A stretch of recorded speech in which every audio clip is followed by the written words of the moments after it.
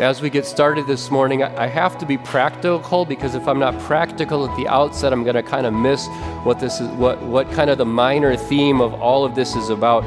So in your service folders, in your bulletin, you should have seen a packet that looks something like this. If you didn't receive one, I know this is embarrassing, and it shouldn't be embarrassing. There's no guilt or shame here. Raise your hand and one of the ushers will make sure that you get one, because I want you to know what's here. On the one side of this packet, and you'll see this right away, and I'm not going to go through it because you're adults and you can read. There's a fact sheet. On the top is a little bit of information about who we are as a church. Below that is some information about our congregational budget, and below that are the goals and the goals for the Rally the Family campaign, and where the intention for that money is. So that's information. On the other side is a worksheet. And in part, we're going to walk through this worksheet today, and that's going to be good. But here's my challenge to you is, there's so much on this worksheet, I could spend 2 hours on it. So the challenge is, what'll be good is to listen to the sermon and take some notes in your mind and heart. What'll be better is if you take it home and kind of work through the worksheet. What'll be better than that, perhaps, is if you sit down with the spouse, if you have one, and work it through with them. And parents, here's an extra challenge. Talk about this with your kids. One of the things we don't always do a great job in our families is talk about money and how we're going to use it, and how we're going to give it to the Lord in our offerings. So take a moment throughout these next couple of weeks to use this as you. I'm not going to collect this. This is not an assignment where I'm going to ask for it back. This is for you as a way for you to sharpen your thinking and to direct your heart to the God who gives so much to us. So that's what this is. In addition to that, you'll find right in the middle of that an envelope and a campaign card. The intention for this is that after you've worked through the worksheet, that you'll take a moment as an individual or family and fill this out. And then on February 11th, you're going to so do this at home. Put it in the envelope, seal it up, and throw your name on it. This is between you and Jesus, okay? No one else is going to look at this. And what we'll invite you to do on February 11th is, as a ritual, as an act of worship, we're going to invite you to lay your commitments on the altar as a way to say, Lord, this is what I want to do for you. Please help me. And then those commitments are going to lay there all year, sealed, not unsealed, sealed and unopened. So it's just between you and Jesus. At the beginning of 2025, we'll return these to you so you can say, okay, Lord, thank you for what I could do. We can do a little bit of thinking about it. I want to be clear, though, this is all like nuts and bolts, okay? And I think the nuts and bolts have great purpose, but what I hope we can do today is really what I've been saying from the beginning. We're not just trying to get, this Rally the Family campaign is not just about using you to get stuff done. Like, this is not a campaign. It is on a minor level saying we need money, but on a higher level, this is about you growing up as a Christian. This is about your walk. Let us ever walk with Jesus, follow his example pure. This is about you growing up, maturing in your faith as you walk with him. And so I'm going to start with the end of the notes first. I want to tell you where we're going, and then I want to spend the rest of our talk proving it to you. So here's the main idea. It's at the very bottom of the sheet. Here's my claim. Here's my thesis, the whole thesis sermon. The spiritual practice of giving, so the discipline of giving offerings, centers my life, makes my life orbit around the God who gives. In other words, the practice of giving is not as much about me giving to God as it is about God helping me to help my life orbit around him who has given so much to me. So the spiritual practice of generous giving centers my life around the God who gives. That's my claim, and we're going to spend some time in Nehemiah. We'll do a little bit of catechism talking about giving, and then hopefully by the end I'll have proven that what I said is true. Let's pray. Lord God, Heavenly Father, be with us today. Let the words of my mouth be focused and true and helpful and encouraging. Let the meditation of our hearts be reflective on your grace to us, on your kindness and mercy to us, and on our privilege of participating in the act of giving. Help us to see what a gift giving back to you is. As we consider our offerings today, light our hearts on fire by your Holy Spirit, and in such a way sanctify us and make us holy, Lord Jesus. In Jesus' name we pray. Amen. So now we're back to the top. So Martin Luther said this about conversion. He said, people go through three conversions, the head, the heart, and the pocketbook. And he said they usually don't, it's not all simultaneous. And what he meant by that is, as when we're born into this world, we're born dead in sin. And as sinners, our mind, our thinking, our reason is confused and conflicted. Paul said it this way, we're hostile to God in our thinking, our reason, right? And if it were up to us to think and choose God, our brains just wouldn't do it. So our mind, our thinking, our reason has to be converted by the Holy Spirit. And so do our desires, our heart, the seat of our emotions. That has to be converted too, so that instead of desiring the things of the world and wanting the things, being passionate about these things that God says are sinful and wrong, our hearts need to be changed, converted, so that we're passionate about the things of God. And I suppose and I expect that most of you are probably with me so far. Like, yeah, my brain has to think differently because naturally I think this way, but the Spirit has to teach me otherwise. And my passions have to be changed too. But the pocketbook, why would he say that? Well, why would he say, actually Charles Wesley said the pocketbook's the last one to be converted. Why would they say something like that? We often think about money as a tool, and it is. We think about money as something that we use, and we do. But one of the things that often happens with money is that instead of us using it uses us.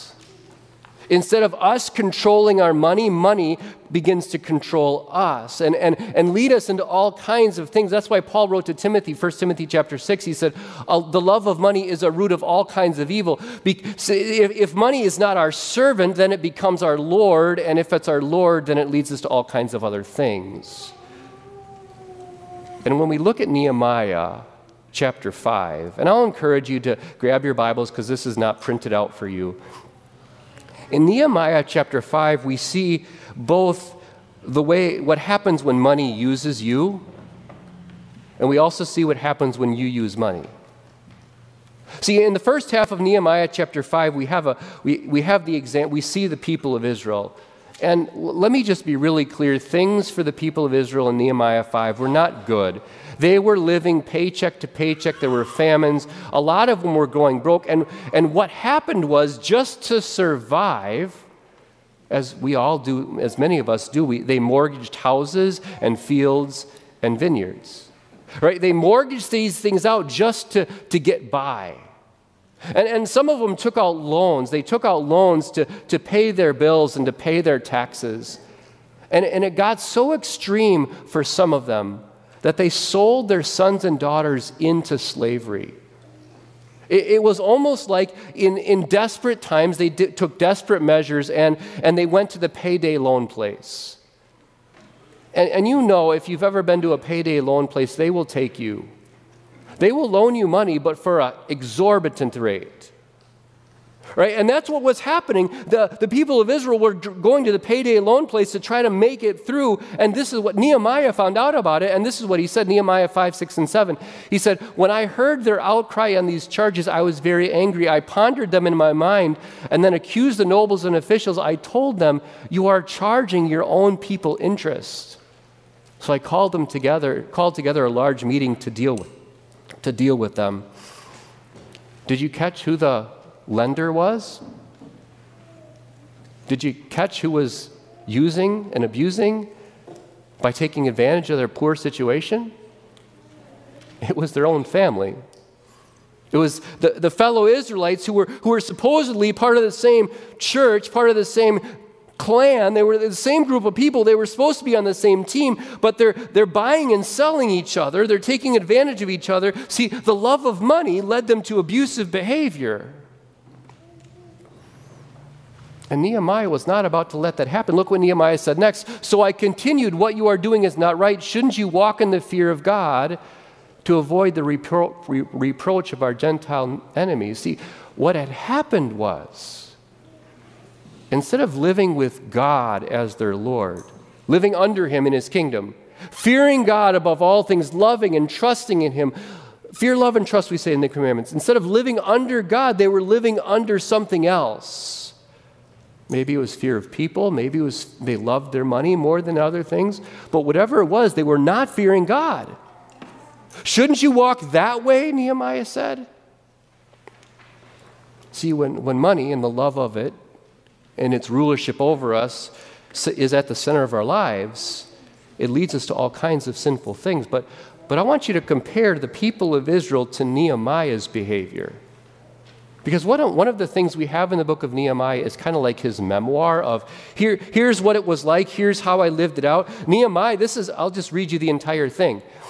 Moreover, from the 20th year of King Artaxerxes, when I was appointed to be their governor in the land of Judah, until his 32nd year, 12 years, neither I nor my brothers ate the food allotted to the governor, but the earlier governors, those preceding me, placed a heavy burden on the people and took 40 shekels of silver from them in addition to food and wine. See, what had happened is the governor, Nehemiah was the governor now, had the right to tax the people to provide for his needs.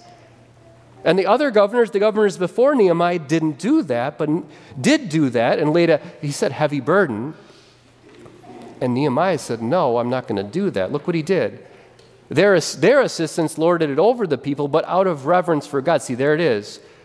The people of Israel were not living in the fear of God. Nehemiah, it's the same word here, just a different translation. Out of fear for God, Nehemiah's Lord was God. Fear, love, and trust. I did not act like that. Instead, I devoted myself to the work on this wall. All my men were assembled there for the work. We did not acquire any land. Furthermore, 150 Jews and officials ate at my table, as well as those who came to us from the surrounding nations. Each day, 1 ox, 6 choice sheep, some poultry were prepared for me, and every 10 days an abundant supply of wine of all kinds. So Nehemiah, out of his own treasury, out of his own bank accounts, is generously providing for his court. He didn't ask for taxes. In spite of all this, I never demanded the food allotted to the governor. I could have. He had the right. But instead, he didn't take his pay because the demands were heavy on these people. So the question that that I'm hoping all of this centers around is, how do you relate to this?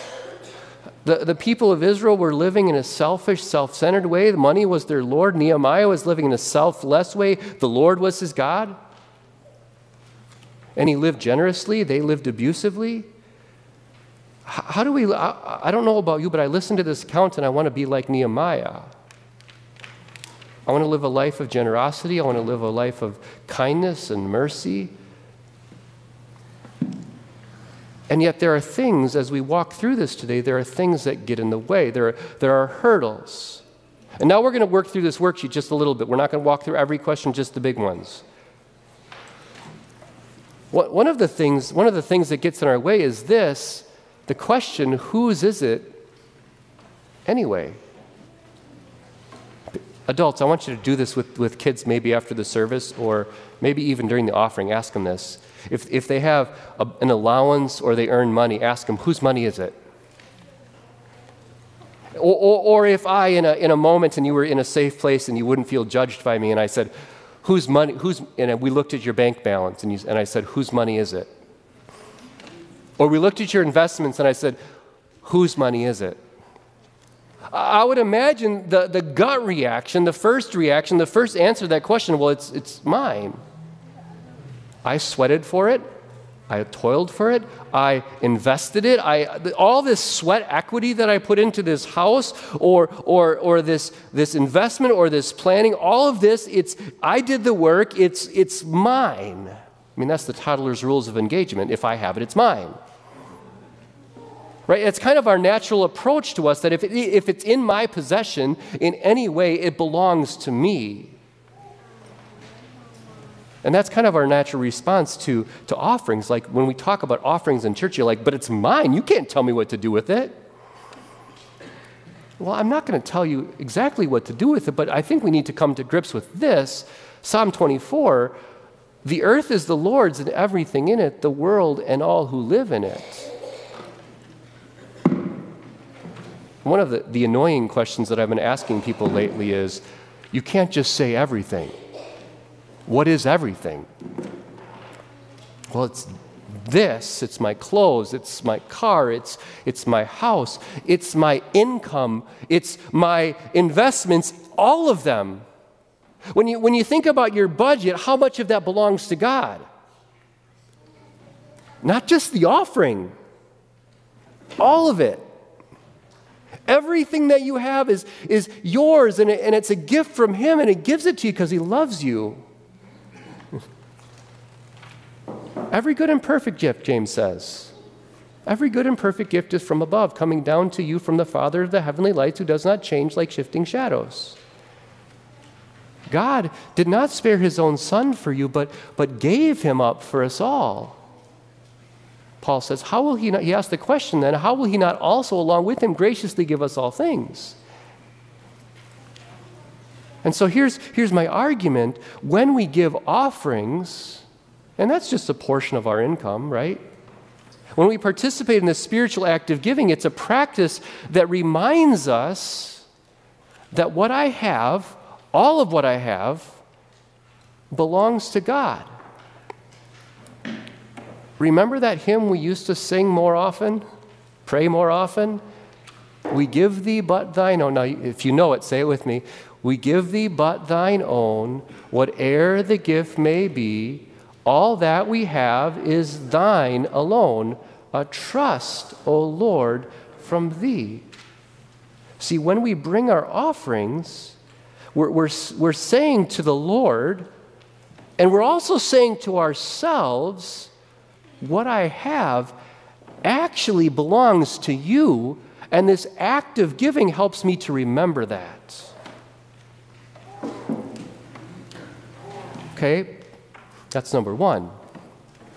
But some of you are going to say, I don't have much to give. Some of you might say that.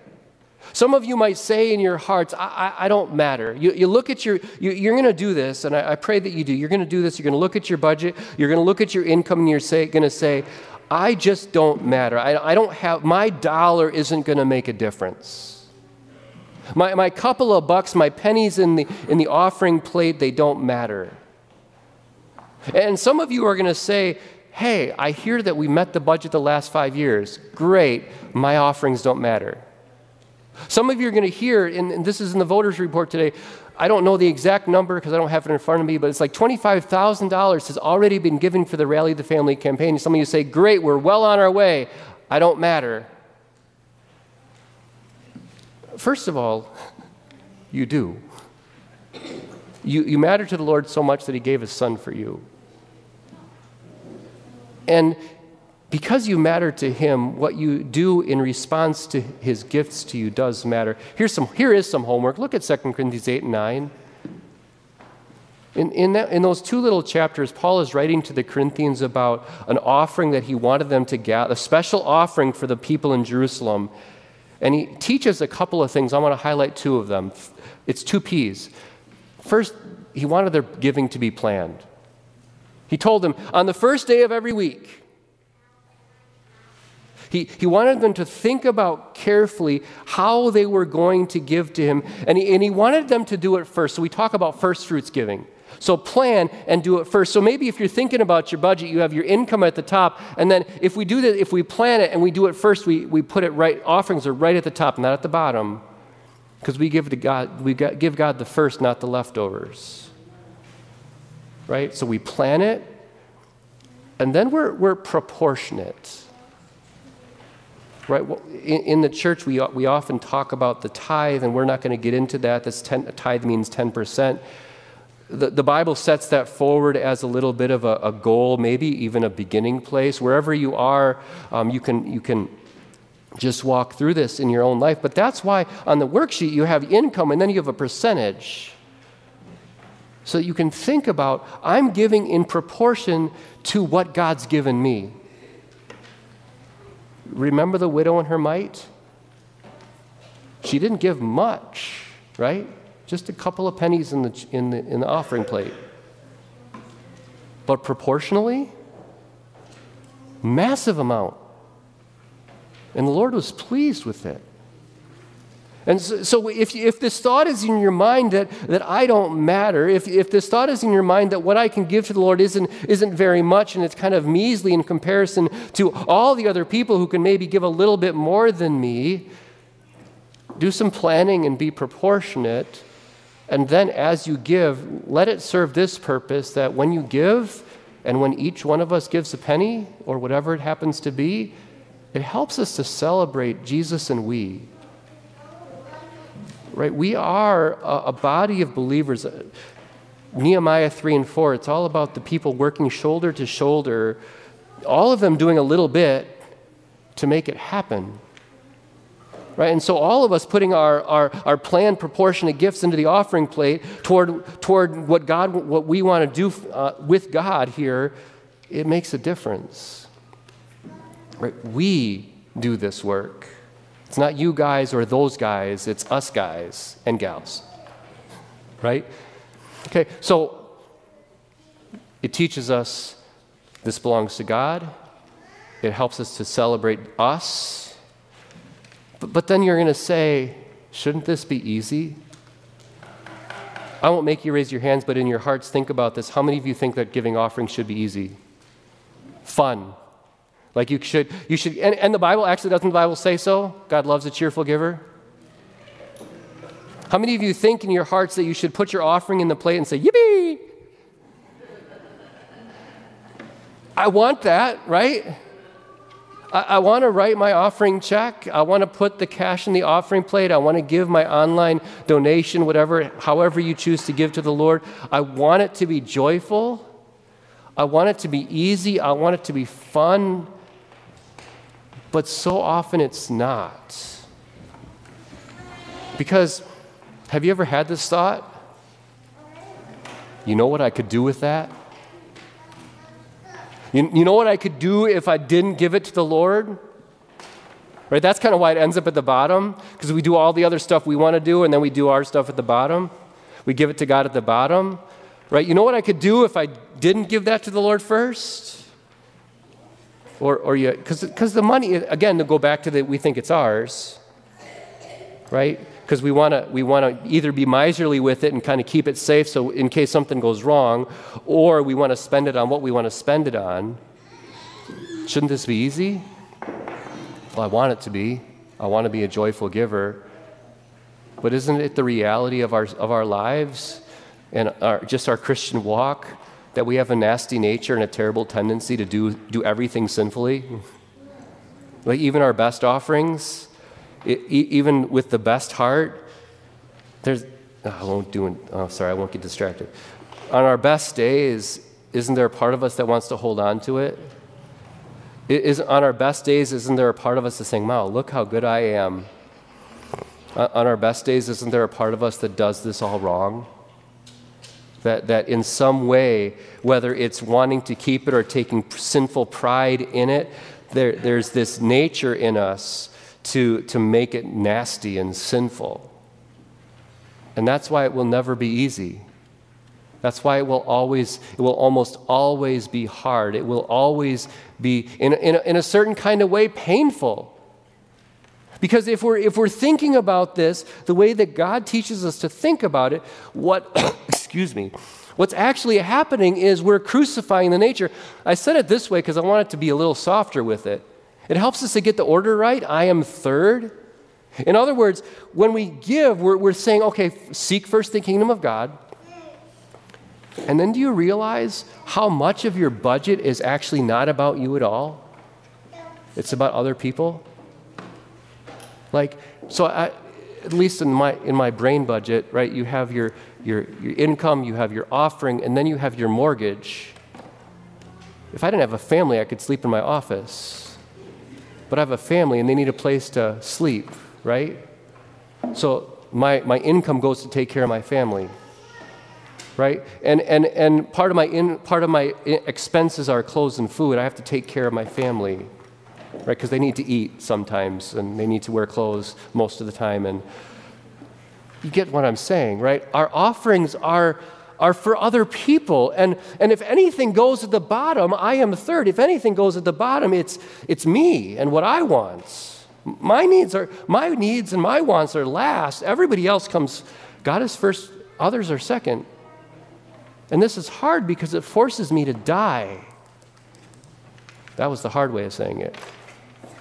Jesus said it this way: if you want to follow me, take up your cross, deny yourself, and follow me.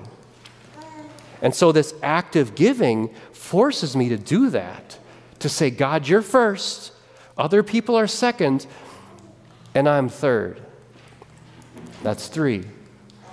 The final one is this: but I'm afraid. I'm afraid. What if I give it and I don't have enough at the end?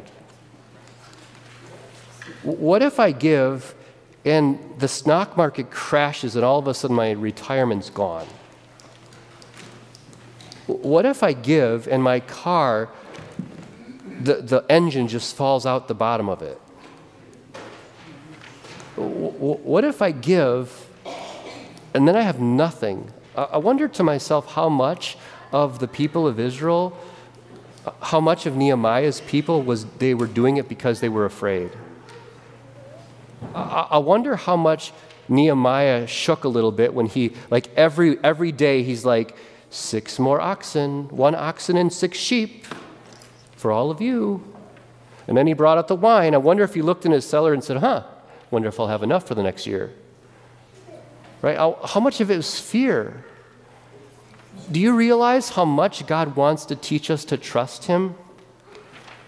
See, when we give, it teaches us to trust. Do you realize in the scriptures how deeply and dearly God wants us to trust him?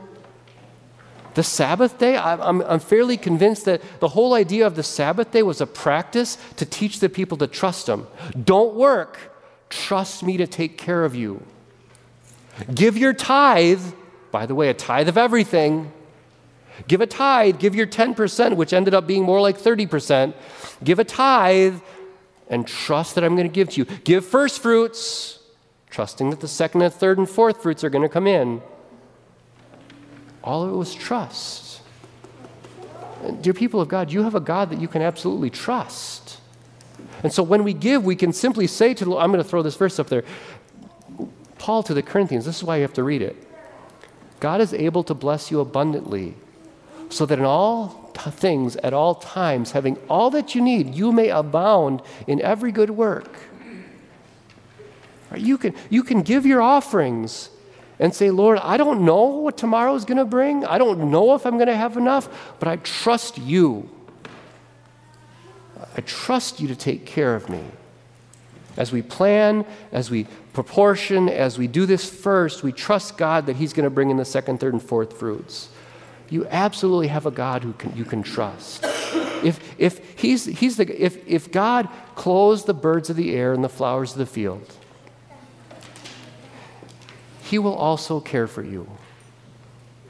Since God gave his own son for you, he will also give you everything else that you need. I'm going to wrap this up. Bring it in for a landing. I have tried really hard today to avoid using the word should. I actually did a word search in my manuscript, should. There are times and places for the word should, but I tried to avoid using it because the word should is a guilt word. It lays this like responsibility and obligation on us. Should is also a shame word. It's a word that makes you feel like I'm insufficient and not enough because I haven't met the standard. I've tried really, I'm going to be ridiculous for a second. I've tried really hard not to should on you. I don't want to lay a burden on you because the reality is, before God, everything has been done. There is no obligation before God. There's nothing you owe him. There's no payment you need to make. This, what we do before the Lord, is not an offering, and you don't get kudos with God for it. It's like you gave an offering, way to go. Here, God is not a vending machine, okay? Right? Jesus has met the standard. Paul said to the Corinthians, you know the grace of our Lord Jesus Christ. Though he was rich, yet for your sake he became poor, so that you through his poverty might become rich. You have no obligation or should before God. What you have in offerings is a gift. Can we reframe our offerings in that way? That the privilege of giving offerings is a gift from God? It's a gift that helps us to center our lives on the God who's given us so much stuff. It's a gift that reminds us that all that we have is his alone. It's a gift that reminds us that we're part of something that's bigger than me. It's Jesus and we. It's a gift that helps me kill myself in a spiritual way. That helps me die to myself and live for him. It's a gift that leads me to put my trust not in riches or planning, but in him and his goodness. It's a gift that orients our life around the God who is the giver of every good and perfect gift. God, this is my prayer, that God would help us to enjoy and appreciate the gift that he gives us when he lets us participate in the act of giving. God help us. Amen? Amen. Now the God of peace grant you peace at all times and in every way. The Lord be with you. Amen.